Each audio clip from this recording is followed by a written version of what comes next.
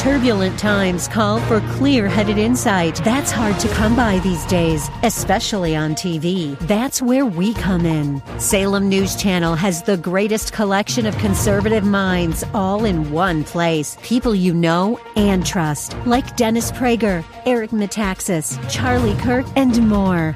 Unfiltered, unapologetic truth. Find what you're searching for at snc.tv and on Local Now, Channel 525. WTBN, Pinellas Park. Up next is Verse by Verse, sponsored by Verse Ministries.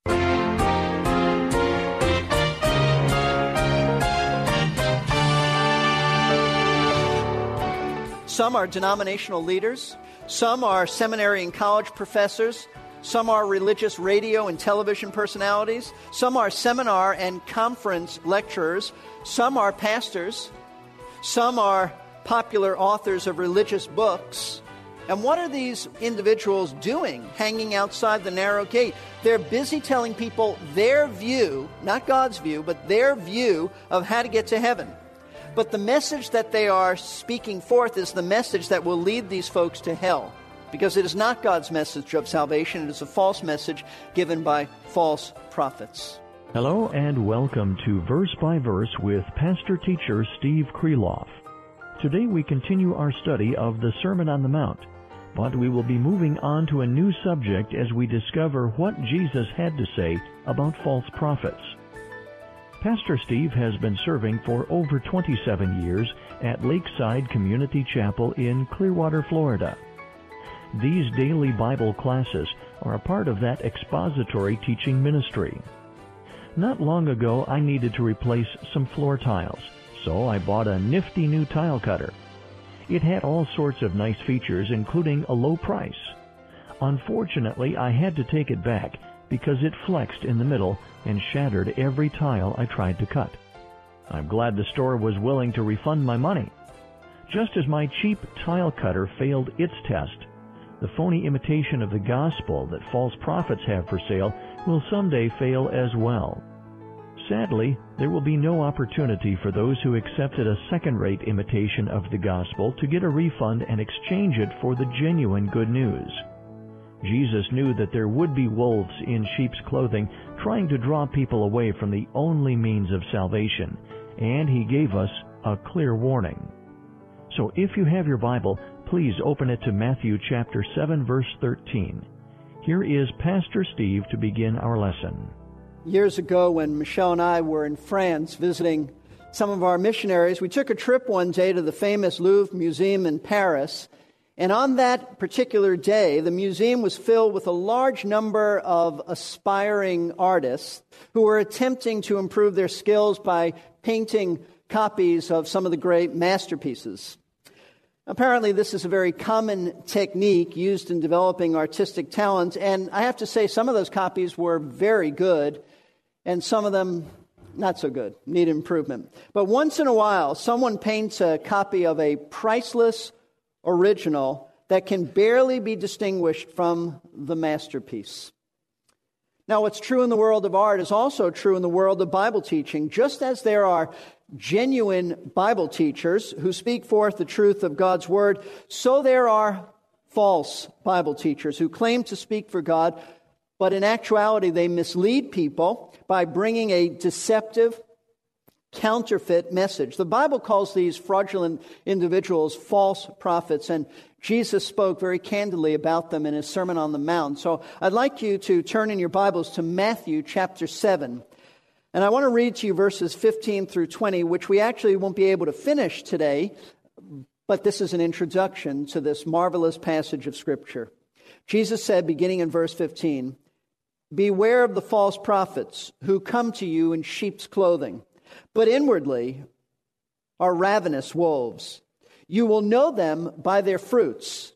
Grapes are not gathered from thorn bushes, nor figs from thistles, are they? So every good tree bears good fruit, but the bad tree bears bad fruit. A good tree cannot produce bad fruit, nor can a bad tree produce good fruit.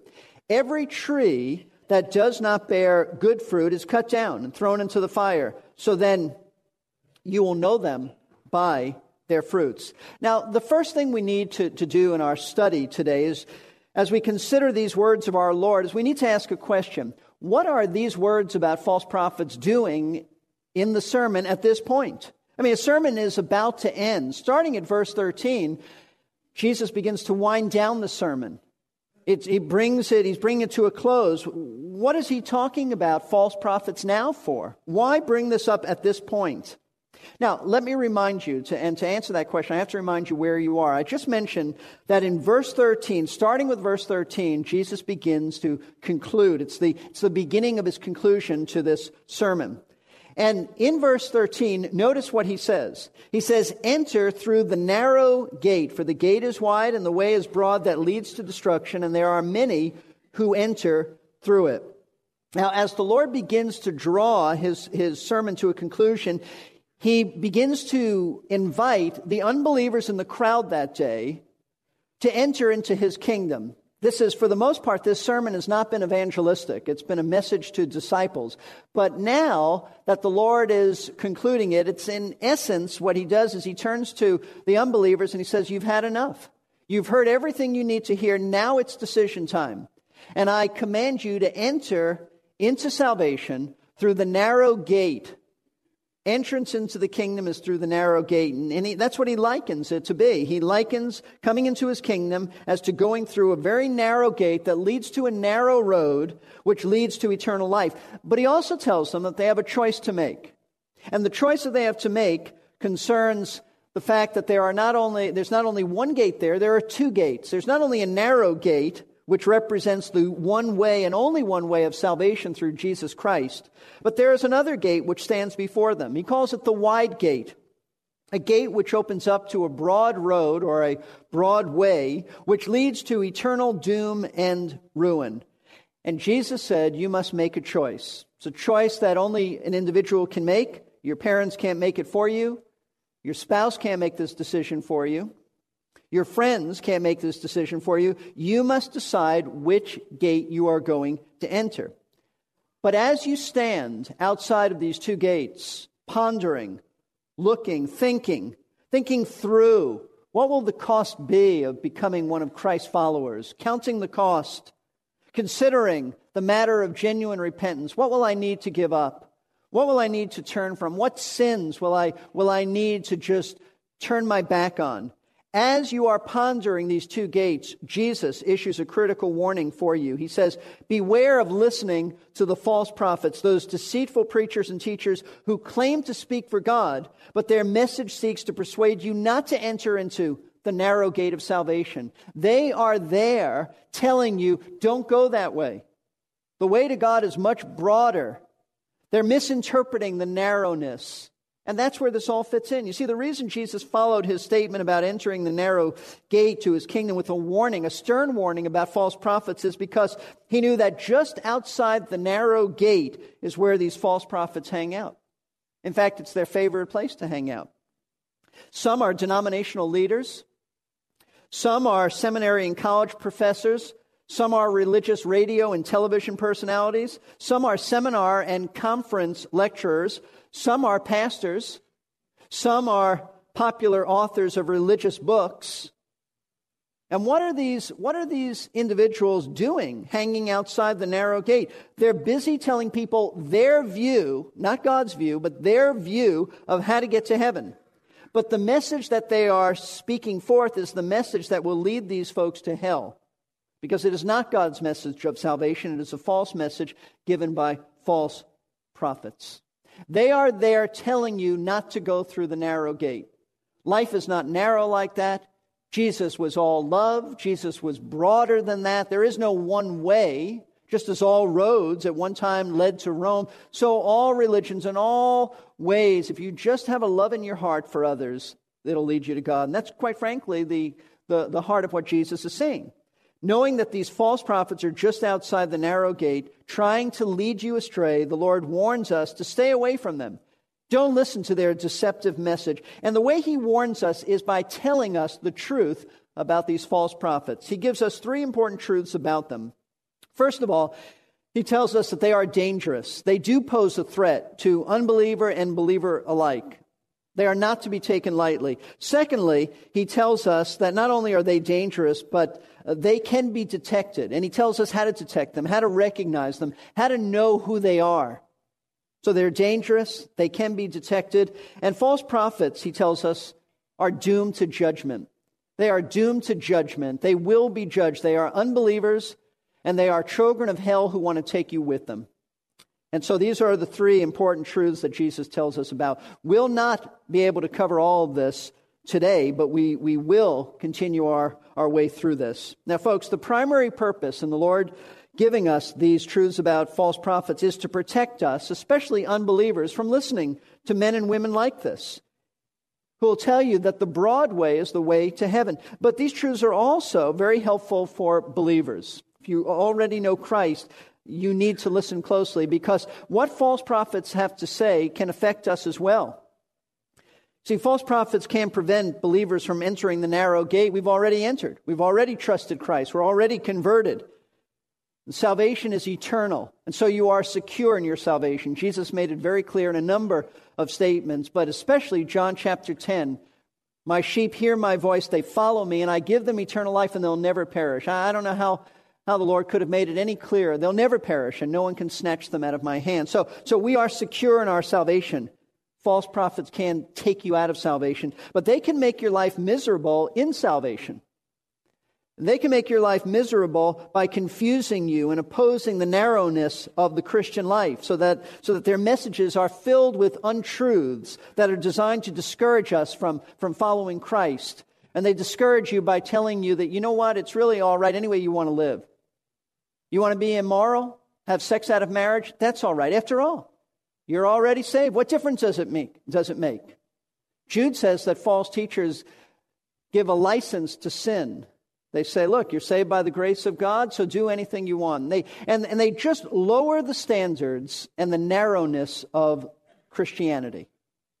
And it's not just moral lax attitudes, but it's in all things. And so, in other words, these truths about false prophets are critical for us to know, because they will protect you from deviating from the very narrow way that the Bible says we must go if we're to follow Christ. So let's begin to work our way through this passage by discovering the first important truth that Jesus taught about false prophets, and it's this. He said false prophets are dangerous. They're very dangerous. Notice how he begins in verse 15. He starts off by saying, beware of false prophets. Now, this is a clear warning. He says, watch out for false prophets. That's what beware means. Watch out for them. Now, before we can even begin to understand what the Lord is about to tell us concerning false prophets, we first need to understand exactly what he meant by the term false prophet. You see, he really doesn't clarify it here. And the reason he doesn't need to clarify it is because Jesus gave this message on the Sermon on the Mount to a Jewish audience, and they had no problem understanding who false prophets were, because Israel's history was filled with false prophets. So Jesus didn't have to explain to them. They already knew it. But today, I'm afraid that's not the same. Because today, when we hear the term prophet or prophecy, it's related to a prophet, we tend to associate those terms with giving a message about the future. If I said to you we're speaking on prophecy, you would automatically assume that it's about some prophetic future event. So based on that view of a prophet, we might jump to the conclusion that a false prophet was a man then who gave an inaccurate prediction dealing with the future. But that's really not a complete picture of a prophet, nor is it an accurate description of a false prophet. See, a prophet in the biblical sense was a man who spoke for God. Regardless of the exact nature or content of his message, he spoke forth God's word. He was, in other words, God's mouthpiece to communicate divine truth to the people. His subject matter could be about the future, and it often was, but not necessarily. So sometimes his message was foretelling, in which he did tell something before it happened in a sense of the future.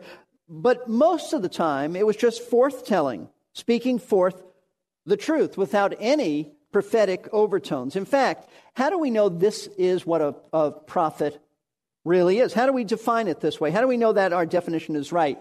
We know it because of how God defined it. I'd like you to look in your Bibles to Exodus. Turn to Exodus chapter 4.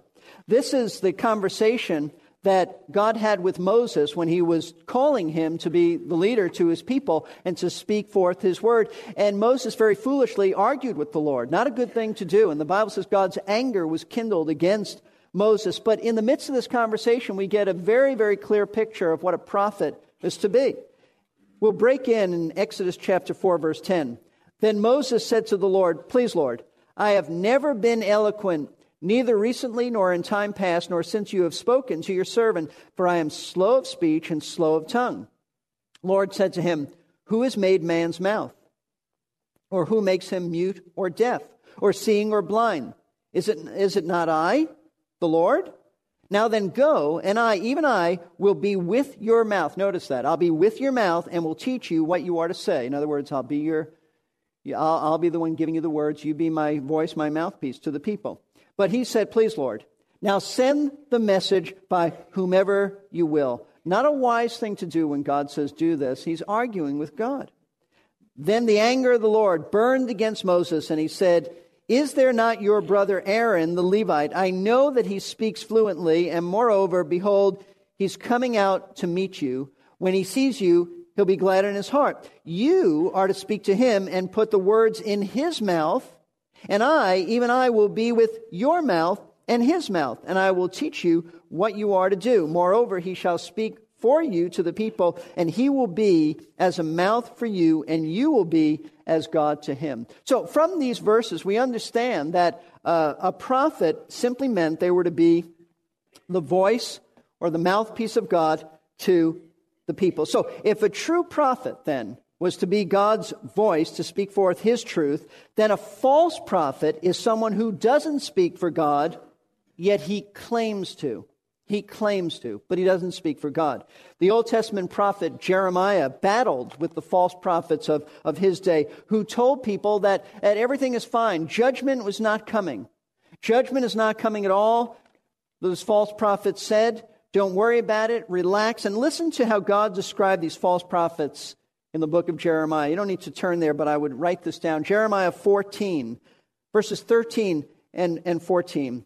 "But Lord God, I said, look, the prophets are telling them, you will not see the sword, nor will you have famine, but I will give you lasting peace in this place. Then the Lord said to me, the prophets are prophesying falsehood in my name. I have neither sent them, nor commanded them, nor spoken to them. They are prophesying to you a false vision, divination, futility, and the deception of their own minds." And then just a little bit later in chapter 23, verse 16,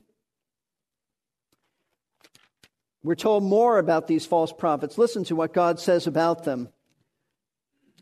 23:16, he says, "Thus says the Lord of hosts, do not listen to the words of the prophets who are prophesying to you. They are leading you into futility. They speak a vision of their own imagination, not from the mouth of the Lord." And then verses 25 and 26 in the same chapter.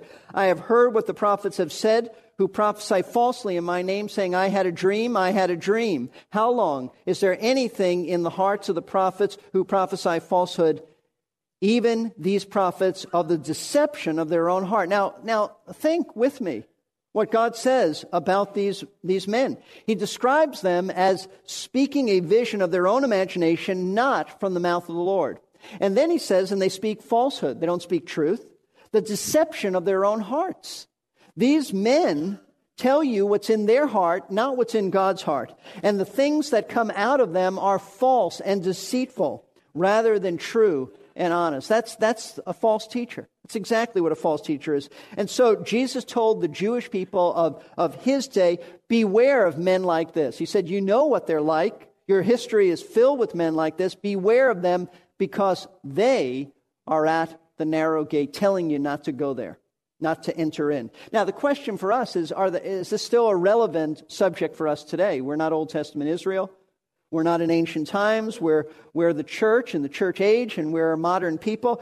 Do false prophets still exist today? And if they do, are they a threat to us? Is this even relevant for us, pertinent for us to study? The answer is yes, they do exist, and yes, they pose a very serious threat to all of us. We know that they exist today because the New Testament makes it very clear that false prophets were not limited to ancient Israel's history. They existed during the early days of the church, and they will continue, the Bible says, to exist until Jesus comes back. In fact, 2 Peter 2:1 says this, "But false prophets also arose among the people." People he's talking about are the Jewish people, the nation of Israel. And he says, "Just as there will also be false teachers among you who will secretly introduce destructive heresies." Peter says they existed long ago, they exist today, and they will start to enter into your churches and introduce destructive heresies. Jude tells us not only did they start to enter in, by the time Jude writes his little letter, he tells us they've arrived. They've arrived. When Peter wrote it, they were just starting to infiltrate the churches. When Jude wrote his letter, they're in full bloom. In fact, most of the New Testament letters, the epistles, were written by apostles addressing false teaching in the early church. So they were there. They're in the church age, and they will continue until Christ himself returns, because Jesus said in Matthew 24:24, he predicted that at the end of the age, just before he comes back, there will still be false prophets. He said false prophets, or false Christs rather, false messiahs he means, and false prophets will arise and will show great signs and wonders so as to mislead, even if possible, even the elect. So they will be here throughout this age. These false pseudo-prophets are still with us today, and they will continue to be with us. But the New Testament, though it mentions this, doesn't always call them false prophets, and that's why I want to expand your thinking. Sometimes they're called false prophets, but sometimes they're just called false teachers. Why? Because they teach heretical error. They don't just teach minor secondary issues. A false teacher is not someone who you might have a disagreement with concerning a prophetic interpretation or the mode of baptism or how often we should have the Lord's Supper. That's not what we're talking about. A false teacher is someone who introduces heretical error. He denies the validity of the gospel message, and so they're called false teachers. Sometimes they are referred to as false apostles, because they claim to have divine apostolic authority. They may not call themselves false apostles, but they have the same attitude of an apostle. It says, I speak from God, I have his authority. Paul refers to them, the Apostle Paul refers to them as false apostles in 2 Corinthians 11. And sometimes they're even referred to, especially by John in his first letter, as antichrists, because in their opposition to Jesus, they deny the full deity and humanity of Christ. But regardless of what they're called, whether it's prophets or teachers or apostles or antichrists, they all do the same horrible, deceitful task of claiming to speak for God when they don't. And the reason they pose such a threat to everyone isn't simply because they're wrong in what they say. I mean, that's part of it. It's not just that. It's because they are like savage beasts whose ultimate purpose in deceiving you, in speaking error, is to get you to think that not only do they speak for God, but their true intent is to destroy you spiritually. They want to devour you. They want to ruin you. Our time is running out, but I hope you can join us next time as pastor-teacher Steve Kreloff continues this study of false prophets from Matthew chapter 7. Pastor Steve has been serving since 1981 at Lakeside Community Chapel in Clearwater, Florida. These daily radio Bible classes are produced by Verse Ministries. We are a faith ministry supported by listeners like you. Here's Pastor Steve to tell you how you can help make these classes possible. I'm Pastor Steve Kreloff with a special message about why people like you choose to support Verse by Verse with their prayers and financial gifts. Two things come to my mind. One was a lady who wrote a letter to us and said, you make the Word of God sound easy. I mean, she was saying you make it understandable. And I actually hung that letter up in my office. You make the Word of God easy to understand. And that's really what we want to do. If you've been blessed through Verse by Verse, please consider supporting this ministry with prayer and your financial gifts. You can call 727-441-1714. That's 727-441-1714, or drop us a line at P.O. Box 5884, Clearwater, Florida, 33758. That's P.O. Box 5884, Clearwater, Florida, 33758. I hope you will pray about how you might participate in this ministry. Our time is up for today, but we plan to be back next time to continue this lesson. In the meantime, may the Lord give you discernment so you can spot and avoid spiritual wolves all around you. Until we meet again, this is Peter Silseth saying so long for now.